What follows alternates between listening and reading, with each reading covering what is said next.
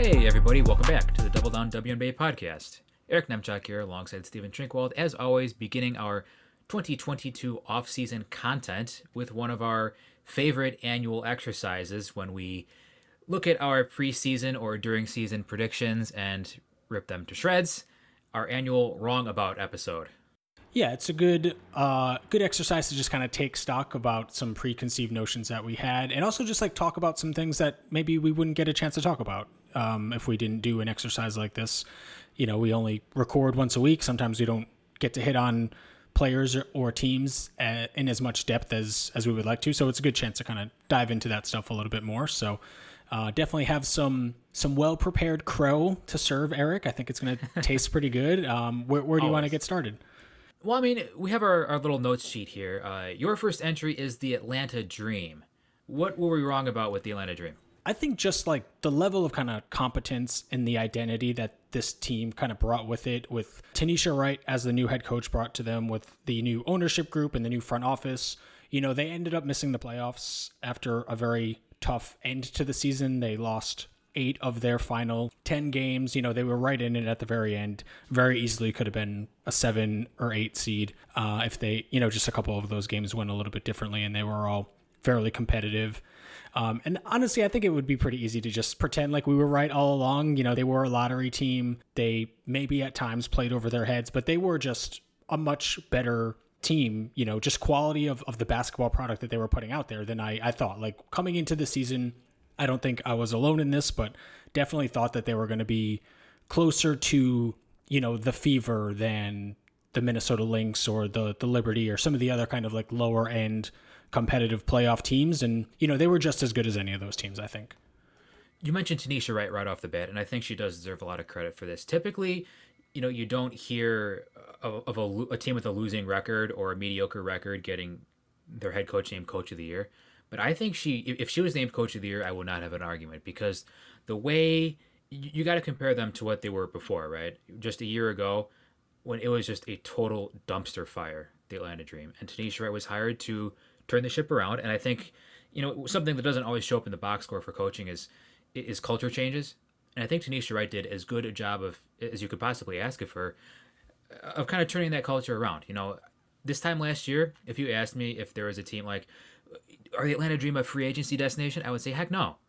No one wants to play there. Look at what happened this past season.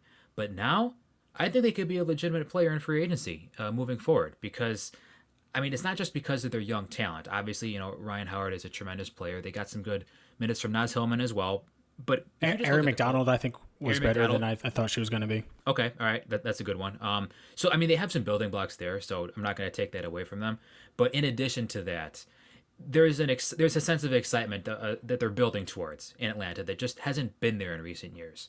So, yes, I agree with you. I also think, just to build on your kind of, you know, separate from what we were maybe wrong about it as a team, but just, you know, about them being more of a destination, you know, I think this new Atlanta Dream iteration is kind of undersold as like a WNBA market. Like they had good crowds all year at a team that I think kind of in the last few years really struggled to get people in the building. You know, it looks like a fun time there, doesn't it? It does look like it looks like a really good atmosphere. And I think that can go a long way in, you know, where there's a couple of markets where, you know, it's a little bit tougher to get people in the building.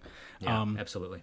But yeah, I think they have more players, I think, that you can feel pretty good about being a part of the next good dream team, you know, maybe like hosting a first round series or something like this, then I would have thought even after the draft. You know, Ryan Howard was kind of the one that you had circled, but you had mentioned Naz Hillman gave them good minutes. I feel better about what Ari McDonald can be, you know, maybe even as a starting point guard playing next to a Ryan Howard type who can do a little bit more of like, you know, initiating from the wing. You know, Christy Wallace is below 30 in terms of age and can certainly be like rotation level. So, you know, some of these players are not quite on the Howard timeline, but some of them are. And I think they have a pretty nice future going forward. And when it comes to developmental timelines, it's obviously most important that you have that foundational building block, right? You can find a big who can play with Ryan Howard as long as you have Ryan Howard. It sounds kind of simple to say that, but I think they knew what they were doing when they made that trade for the number 1 overall pick, and I think it's going to pay off for them. All right. What did you have first? I singled out a particular player. The first one that came into mind was Dejanay Carrington for the Connecticut Sun. When we did our rookie wings recap, not the Dallas Wings, the Wings positionally, we did that recap last offseason, as we like to do, and I did not have very kind words to say about Carrington's game. I think I said something along the lines of, she's probably not going to be in the league for very long. She might bounce around from team to team.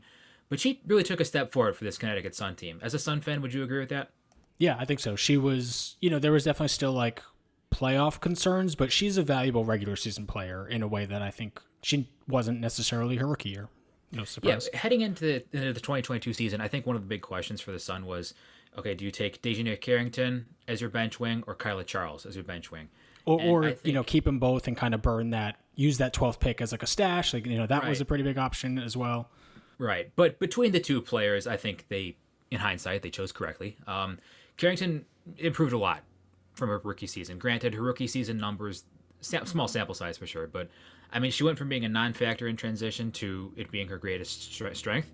I mean, almost 30% of her transition, or of her possessions rather, came in transition last season, which is kind of emblematic of the team, really.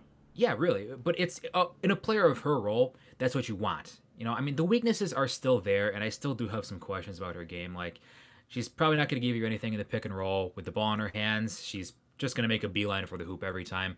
Not going to pass it very often, but she can turn defense into offense. She brings that energy off the bench. And her shot diet was, low-key pretty good.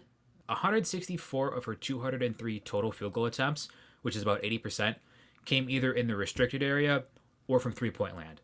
So she's finishing plays in efficient areas. Now, granted, that actual efficiency scoring-wise waxes and wanes with her because she doesn't have the most consistent jump shot. But, I feel a lot better about her kind of sliding into that bench wing energy type of player role, like that 7th or 8th player role, than I did last season.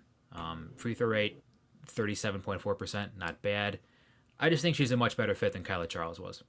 I'm glad you brought up her shot dive. She's taking the shots that a player in her role should be taking. Yeah. When you are usually going to be the 4th or 5th best offensive player on the court for your team at all times, like to have kind of a quote unquote Morey ball offensive diet where everything is either coming at the rim or from behind the arc. There's still probably some development to be had with her 3-point shot and the versatility, and not sure how much you can really believe that she's going to be like a positive shooter year over year. But, she's doing the right things, I think, offensively. Obviously, like you said, she doesn't give you much playmaking, and she really is just kind of like strictly a play finisher and, not going to give you much on the creation or even sort of like one extra pass type of stuff like that. But there's not a lot of possessions wasted in terms of like the shots that your wing off the bench shouldn't be taking. I agree 100%. And to add to that, I think her role is mostly as a defensive-minded player, or at least it was this year. I don't know what it's going to be in the future. I can imagine that they're going to want her to get her more minutes in the future, but we'll see how that goes.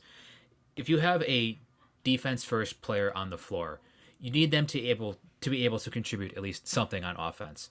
And Dejanay Carrington does do that. She's maybe not the most efficient scorer in the world, but like you said, the process behind her offense is fairly sound. So, yeah, we're on the same page here. Shot diet, she gets to the line. She gets most of her shot attempts either from beyond the three-point line or in the restricted area. And while the results, wax and wane, the process is sound. And you can see it just like working a little bit better than the player who you were talking about, it kind of coming down to for that last roster spot, Kyla Charles. Charles was a player that I was a fan of after her first year and didn't really kind of make any material steps forward with her finishing at the rim, a player that you kind of profiled as a good finisher at the rim because she's so physically gifted and so strong. You thought, maybe she'd be able to have some success there. And then, of course, the jump shot looked a little bit further away than Carrington as well. So, pretty clear, I think, that Connecticut made the right choice. I also wanted to talk about an individual player, the Liberty's own Han Xu. I am not someone who is super locked into, national team play, so not really familiar with her body of work on the Chinese national team. So the last time I saw her was in 2019 as a member of the Westchester Liberty. And, I was kind of hoping for the Liberty's sake that, with their roster crunch, before we kind of knew that Sabally was going to miss her first season and this team's playoff aspirations and stuff like that, Han was not going to come over this year, just kind of basing my opinion of her on 2019, where she was just, not ready for the WNBA as a 19-year-old back then, as, probably the worst defensive player in the league that year, probably the worst rebounding big in the league that year. The flashes were there and kind of a lot of the things that she did well this season, but it was still, that season was probably one of the worst rebounding big seasons that I've seen in the WNBA. And it's still a big area of improvement for her, but she's, a completely different player than she was then. I remember at the start of the season, maybe a few games into the season, when the Liberty started out horribly in 2022, I remember asking Jackie Powell of the Next, why is Hanju on this team? And Jackie explained it to me, and she was correct in this. They were patient with her, and I guess the moral of the story for me is be patient with people who are 19 years old. What strikes me about Hanju is that she's got a really good shooting touch for someone of that height. And it's not just, oh, wow, she's 6'10" and she can shoot three-pointers. No, she's can come off screens and hit jump shots. She's got a nice finesse around the hoop. I would like to see her finish at the rim a little bit better than she has so far. But again, she's still really young. You can tell she still needs to add some muscle to that very long frame of hers. But I think tools-wise, there's a lot to work with here. She carved out a great role for herself on the Liberty as the season progressed. And there were points in the season where we're like, okay, can she play more minutes ahead of Stephanie Dolson? Now, granted, that does say a lot about Stephanie Dolson as well as Hanju, but she looked like she was an actual WNBA contributor. And like I said, there's something to work with there. And I'd be excited about the future if I was a Liberty fan for this player. Yeah, for sure. I think, one thing that you had touched on was her shooting versatility. She's not just kind of like a standstill three-point shooter, kind of a Steph Dolson type who is a quality three-point shooter, is always going to have kind of mid to high 30s in terms of her three-point percentage, but she can actually shoot on the move. And that's a really valuable weapon for a 6'10" center.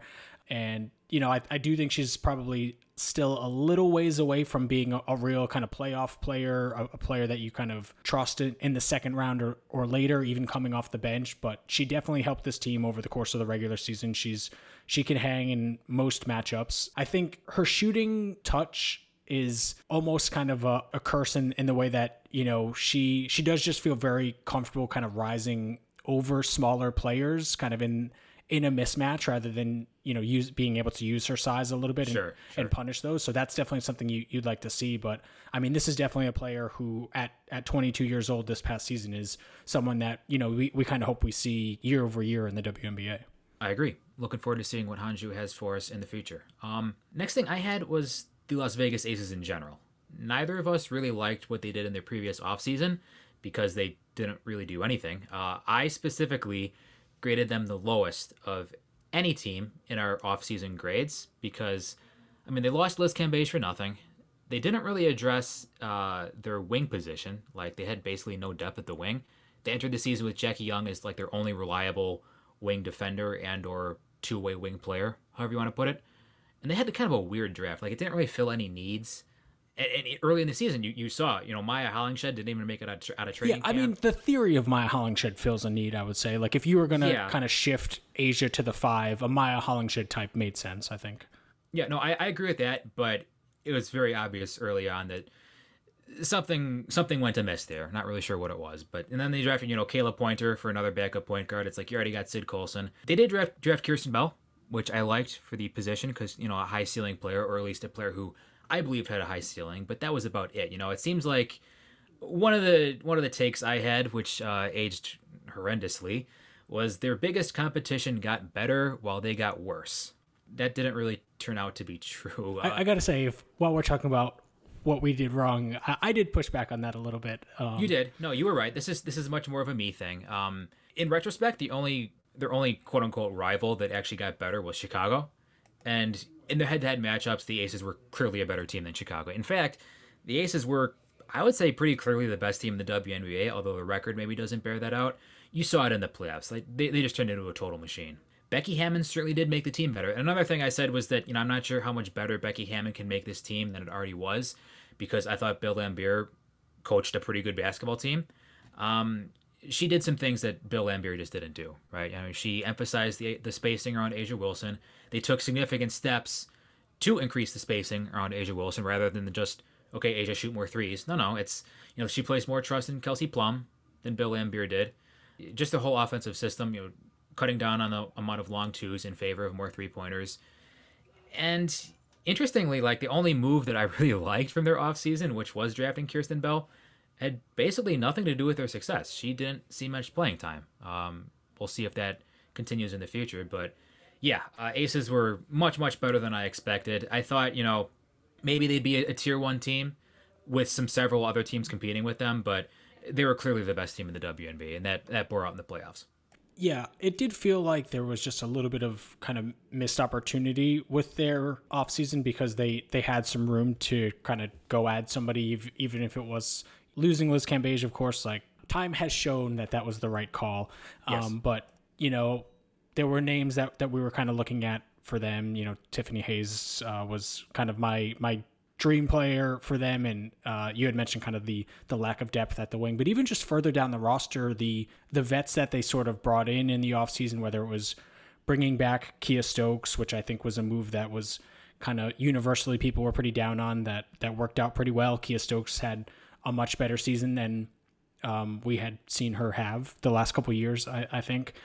Teresa Plaisance was a player that I think you could be kind of, not get too excited about it as bringing them in. Sid Colson was out of the league for a year, when they brought her back, and, Plaisance played a little bit over the course of the regular season, but obviously was not part of their rotation. Sid Colson was pretty much like a break glass in case of emergency player. So even in terms of just kind of the end of their bench, it just wasn't really inspiring much in terms of the depth, but it didn't matter because they had enough. And I think that'll kind of feed into one of the things that I was wrong on, and just like the overall level of play for Chelsea Gray, even before the all-time playoff heater. We talked about this a little bit in our kind of season wrap-up episode when Vegas won the title, but just, for years we had been talking about how Chelsea Gray was trending in the wrong direction. And I think, some credit definitely has to go to Becky Hammon for how she just enables her players, enabled Kelsey Plum to play a little bit more freely, how much space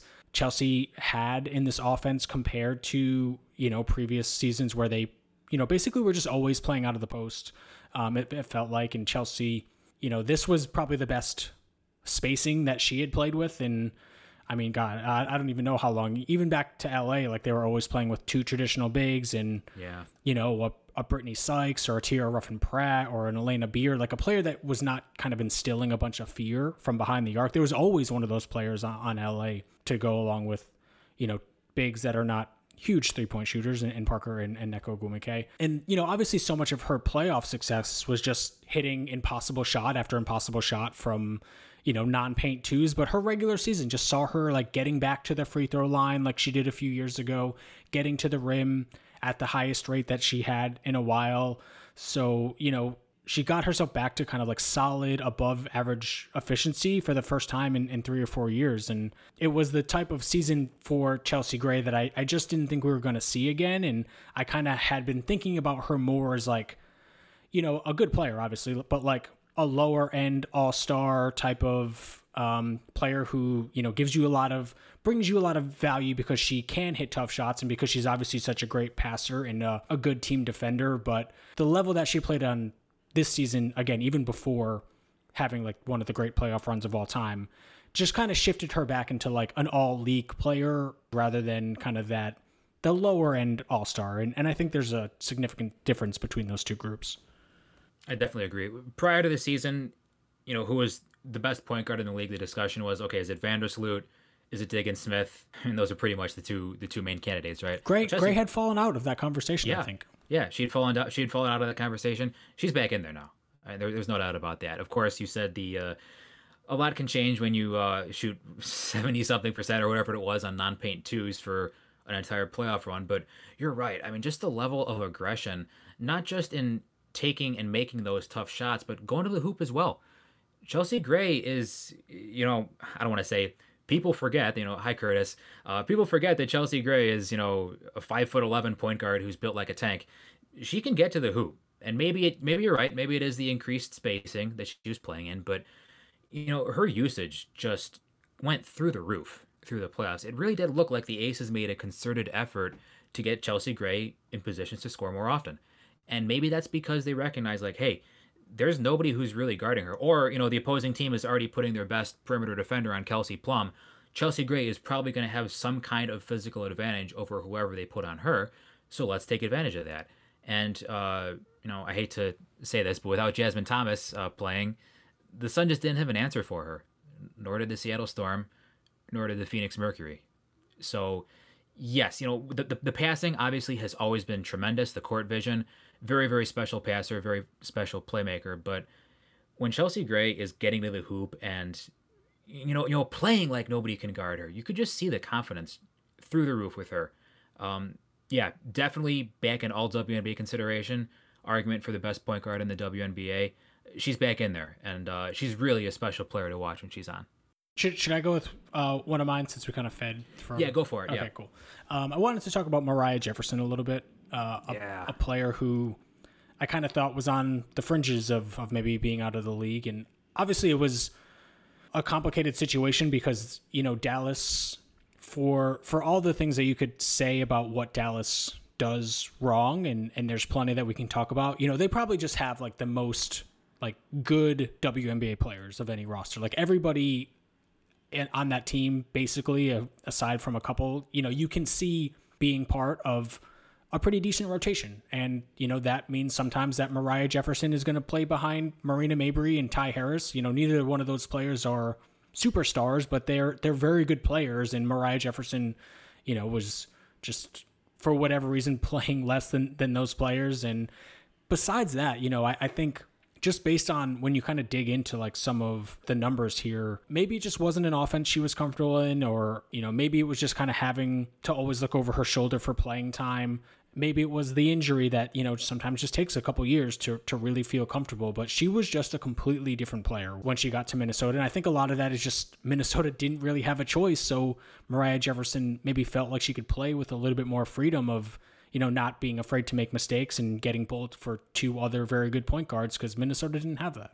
Minnesota, they didn't really have any point guard. Like, she came into a total dumpster fire of a situation, right? Looking at you remember what was going on with Minnesota to start the year? Like, they had Angel McCarthy for 2 games. They cut her. They had Odyssey Sims briefly. They had Yvonne Turner briefly. Like, that was a total mess. And I guess trust goes a long way. And Moriah Jefferson showed that she still has plenty left in the tank. She just needs the ball in her hands to be completely effective. And it kind of does raise some questions, I think, about what is going on in Dallas as far as kind of the hierarchy down there. I'm not going to get into specifics there. You could probably guess what I'm talking about. But that clearly wasn't the system for Moriah Jefferson. She can still make plays. Like you said, this is probably the best season of her WNBA career. So she's got plenty left in the gas tank, sure. And just... the aggression that she had played with, I had occasionally, as she was starting to play with Minnesota and just look like a completely different player, tweet out how her free throw numbers, because she had the exact same number of free throw attempts in a Lynx uniform this past season as she had in her 4 previous seasons combined. Yeah, that's so wild. She was a player who notoriously just like did not get to the line at all. I think she had maybe 5 attempts last year. So for her to really kind of rediscover that element of her game. Again, I think, when you're kind of taking it to the basket or considering taking to the, you don't want to get your shot blocked, or there's just so many factors when you are just kind of worried about what your role in the offense is going to be, and the freedom and the trust that she had in this, for this team, out of desperation for sure. Cause they really just needed something. But she made 36 threes this season compared to 37 in her previous 4 seasons. Like she basically just like, I don't know, she was not really this player prior to, and obviously a lot of it was minutes. But you could see the difference. It wasn't just minutes though. No, it wasn't. It was usage in those minutes. It was role in those minutes. Like, she knew she was starting. She knew she'd have the ball in her hands. She knew she'd be getting the lion's share of the minutes at the position. This team had a negative 0.5 net rating from the time that she joined the team on, which is pretty good. That's just about even. Like, they were basically a neutral team from when she joined the team. And well, compared to before she joined the team, that's astounding. yeah, they had a 106 offensive rating in games that she played compared to a 91 in games that she didn't play. Those are across the timeline numbers. So, it's a little bit different than WNBA.com, just in terms of how offensive rating is. But you can, it's still a 15-point difference in, how effective this offensive was. And I still kind of do have my doubts as to whether she can be like a good starting point guard on a really good team. But she's at least kind of reestablished herself as a player that's not going anywhere, I think. Yeah. It's when you mentioned, to kind of start that little segment there, that Moriah Jefferson, you thought she might be out of the league soon. I wonder how much of this evaluation is based on that contract that they gave her. And how much it really kind of makes me think about, was that contract bad? Yeah, it was terrible. But it makes me kind of want to revisit how we judge players through how much money they're making, or whether or not their contract is guaranteed, how long their contract is, so on and so forth. Because the Wings were able to shed that contract, and maybe the expectation was just lifted off their shoulders as well. I don't know. I just think it's something to consider as well when talking about individual players and performance relative to expectations. Yeah, and obviously there was a coaching upgrade for Moriah as well. Maybe just a bit, yeah. But yeah, I think we could probably move on. Anything else that you had? I had one more that I definitely wanted to hit on. Let's stick with the Lynx for a quick second. I don't have much on her, but Jessica Shepard, I think, showed me a lot this past season. Granted, the opportunity was there with Napheesa Collier coming back from pregnancy. Damiris Dantas, a variety of maladies, didn't really get going this past season. But Jessica Shepard was kind of forced into a much larger role than she was previously. And I think she performed very well relative to expectations. How much winning basketball she contributed to is up for debate, I would say. But I think we kind of pegged her as maybe a lost cause prior to 2022. I mean, she increased her true shooting from 44% previous 2 seasons to 57% this season. That's a pretty hefty increase, particularly from 2-point range. Granted, she did kind of float out behind the perimeter there, but you knew she was going to get you some rebounds. It's just a matter of what else is she going to give for you. I do think she's still a pretty subpar defensive player, but if she's at least finishing plays off those offensive rebounds or finishing plays off of lobs, we saw she has pretty good hands, and she can distribute a little bit as well for a big player. It does kind of give me renewed hope that Jessica Shepard could maybe be a contributor for somebody else in the future. Yeah, I'm still skeptical. I don't blame you. I don't blame you. The numbers are definitely impressive, and a huge kudos for her to being able to have a nice individual season. But, kind of the underlying thing of what you were saying there in terms of just like how much does this particular game really help winning basketball, I think. Was it just production in poor team minutes? That might be a part of it. Well, what are the Lynx going to be doing next year, though? Sylvia Fowle is obviously retiring. You assume Napheesa Collier is going to be back in full swing in that rotation. We don't know what's going on with Damiris Dantas. We don't know what's going on with Natalie Achonwa. Are they going to try to get rid of Achonwa in that contract? I mean, the opportunity, I think, for Shepard is there. So the next step would be, okay, so you can put up better individual numbers. Can those numbers contribute to winning basketball? That's one thing we always kind of emphasize in this podcast. So she's got my attention. Now let's see where she does with it. All right, I got to take my biggest L, I think, of the offseason here. The Los Angeles Sparks, a team I thought would be pretty good, Eric, and they were basically the team we thought the dream would be, where they're, the second worst team in the league, very comfortably by net rating. I think they were minus 11 or something in net rating.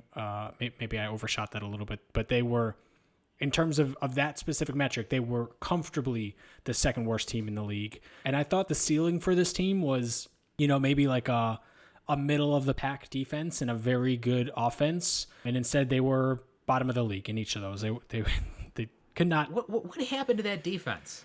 I mean, what happened? I do think so much of it was the Liz Cambage minutes. Like, this was far and away, I think, the worst defensive season that she had since coming back over after, missing a few seasons. She came back in 2018 and was not great that season defensively, but was pretty good in 2019. A little worse, but not terrible in 2021. And I mean, this season she was a bad defensive player. Like, I think I hate to pick on one player to this point where I'm saying it's addition by subtraction, but when you went back and said on the Las Vegas Aces, letting her go is probably a good decision. I mean, if this is the version of Liz Cambage the Aces were going to be getting, it really manifested itself. I think the point that really stood out to me was when they were playing the Aces. The Sparks were playing the Aces, and Cambage got lost in space over and over and over again. It's one thing to be kind of like a paint-bound defensive center, as long as you're disciplined, you understand your angles, you're attentive to where the basketball is going on the floor, and you contest vertically, all that good stuff. But teams with any semblance of spacing were able to put Cambage in the pick and roll, able to make her move her feet, which she just wasn't able to do. And the other part of it was the conditioning obviously wasn't there. This has been a kind of a recurring theme with Cambage, but man, she could not stay on the floor. She really just couldn't stay on the floor this season. So whatever she was giving you offensively, there just weren't enough minutes to take advantage of that.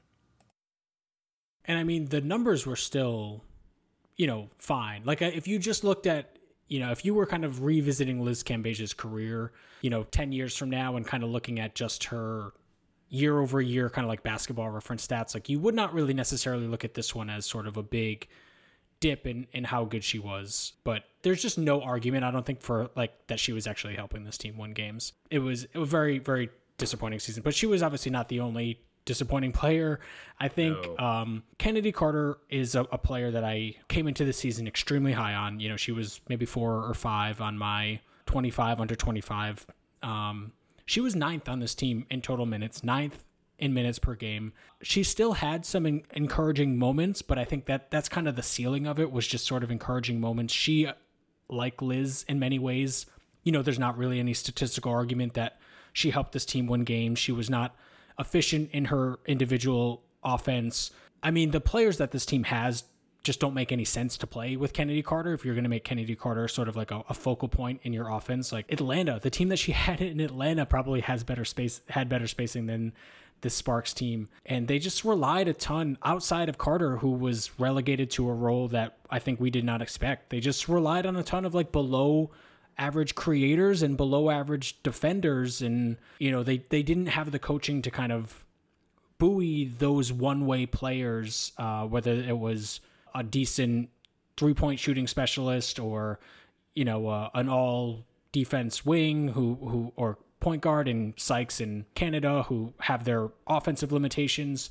I probably would have just been lower on this team. I shouldn't say probably. I 100% would have been lower on this team if you told me that Jordan Cannon would have been their starting point guard all year. But I mean, I looked at this roster as one that could cobble together nice offensive lineups and, lineups that could maybe be okay defensively. And, they never got there. First thing about Kennedy Carter that I want to say, how many head coaches has she had now in her WNBA career? Is it 5? Yeah, I guess so. Yeah, 5 coaches so far in 3 seasons. At some point, if she is the talent, just the pure raw talent that we think she is, and that a lot of people think she is, you got to put up and shut up. Put up or shut up. You have to. You can say like, yeah, bad spacing, whatever, but remember how excited we were rather in 2020 when she first came into the league about this dynamic pick and roll playmaking on a team that, like you said, in Atlanta, didn't really have many offensive weapons that complemented her very well, but she still made a lot of things work. She was still able to make a lot of plays. We thought the future was very bright. And then, of course, off-court incidents happened and piled up, and he said, she said, I don't want to really get into that. That's not what this podcast is for. But I do think there comes a time when a very talented player needs to just play. I don't think it's some kind of random coincidence that she's having trouble getting minutes and getting floor time over these supposedly inferior players under all these different coaches. Do you know what I'm getting at here? I do understand where you're coming from, and I can't dismiss it. Obviously, there's, other players in this kind of same situation probably would be playing more. And obviously, she had a very bad, defensive season. Like there are plenty of games where the Sparks were on and we had just been texting each other about kind of how lost Kennedy Carter was defensively. But I just think in an organization with maybe a little bit more vision, that was maybe a little bit more forward thinking, that wasn't trying to salvage a 7th or 8th seed a couple years in a row because they are like, trading their first round pick and stuff like that. And, you can't make the lottery if you don't have your pick. So just unsuccessfully kind of shifting into win now mode after like the Liz thing. And that's probably a big part of it. Like Liz Cambage, by many accounts, just kind of quit on the team. And I'm sure there was some motivation to make the playoffs because of that as well, at least from their perspective. But I just think a better run organization still probably plays Kennedy Carter more and at least explores the studio space of kind of what you have with this player. And granted, they have, practices and stuff like that. They have a better understanding of it probably than, just what they're seeing in her limited minutes per game. But, when you're 11th in net rating and the playoffs are kind of looking out of reach, maybe just play the player that you traded the first round pick for and kind of, see what can happen. Yeah, I agree with you on that. And I definitely see that side of the picture. They were the ones who invested in her. They were the ones who took the chance. And they also signed Jordan Canada for 1 year guaranteed. So it didn't seem like there was a clear-cut approach. I definitely agree with that. But this is another situation where, man, I thought the situation was perfect for her. I thought the situation was tailor-made for a player who had a lot of potential. Some stuff got in the way, her previous team. This is a chance for her to redeem herself. This is the chance to silence all the doubters. And instead, the doubters just got louder. So we'll see what happens next season. This roster could look very different next season because basically everyone is coming off the books except for her. So, yeah, I'm still willing to accept the potential, but I'm a skeptic now. I'm officially a skeptic. I did want to hit on Jasmine Walker quickly, too, a player who, of course, missed basically all of 2021 and looked not good, I think, in her first full season. But we have many times talked about kind of the 2-year timeline that it takes to come back from Jasmine Walker's injury. So while she, I think, did have probably a case for just like the worst player in the league this year who like kind of, was on their team from start to finish, I'm not ready to just kind of like dismiss Jasmine Walker's career yet because, this is kind of where you should expect a player to be this soon after her, tearing her ACL. And obviously some players do it quicker, but they're kind of back to their old selves within 1 year. Kia Nurse, of course, had a pretty good World Cup tournament, but that's not the case for everybody. And statistically speaking, like more often than not, it's just going to take you that extra year. And I think we were maybe counting, or not counting, but maybe factoring in a little bit more of a contribution from their first round pick who they traded up for last season. And, maybe Walker just ends up being another player from that class that can't play and ends up out of the league pretty quick. But I'm just not there yet based on kind of everything that we know. Yeah, this is a real bummer for me. I was really high on Jasmine Walker. I thought she was maybe the most pro-ready player in the class of 2021. That's looking like an L for me thus far. I thought her game was just perfect to be a complementary player to either whoever she was playing with in the front court and whoever she was playing with in the back court. She's got that nice outside jump shot that she just didn't hit last season. I thought she moves well without the basketball. And I got sorry to cut you off, but I just got to say, like, that's one of the things that kind of takes the longest time coming back from an ACL tear is kind of getting your legs back underneath you from long range. Obviously that's not that ligament. It's not your kind of up and down ligament, but still just kind of getting your leg strength and your kind of core strength and, propelling yourself from your legs, like that is a very important part of hitting 3-point shots. And so I think her shooting specifically is something that we can maybe still be a little bit more optimistic on. That's a good point. That's a great point, actually.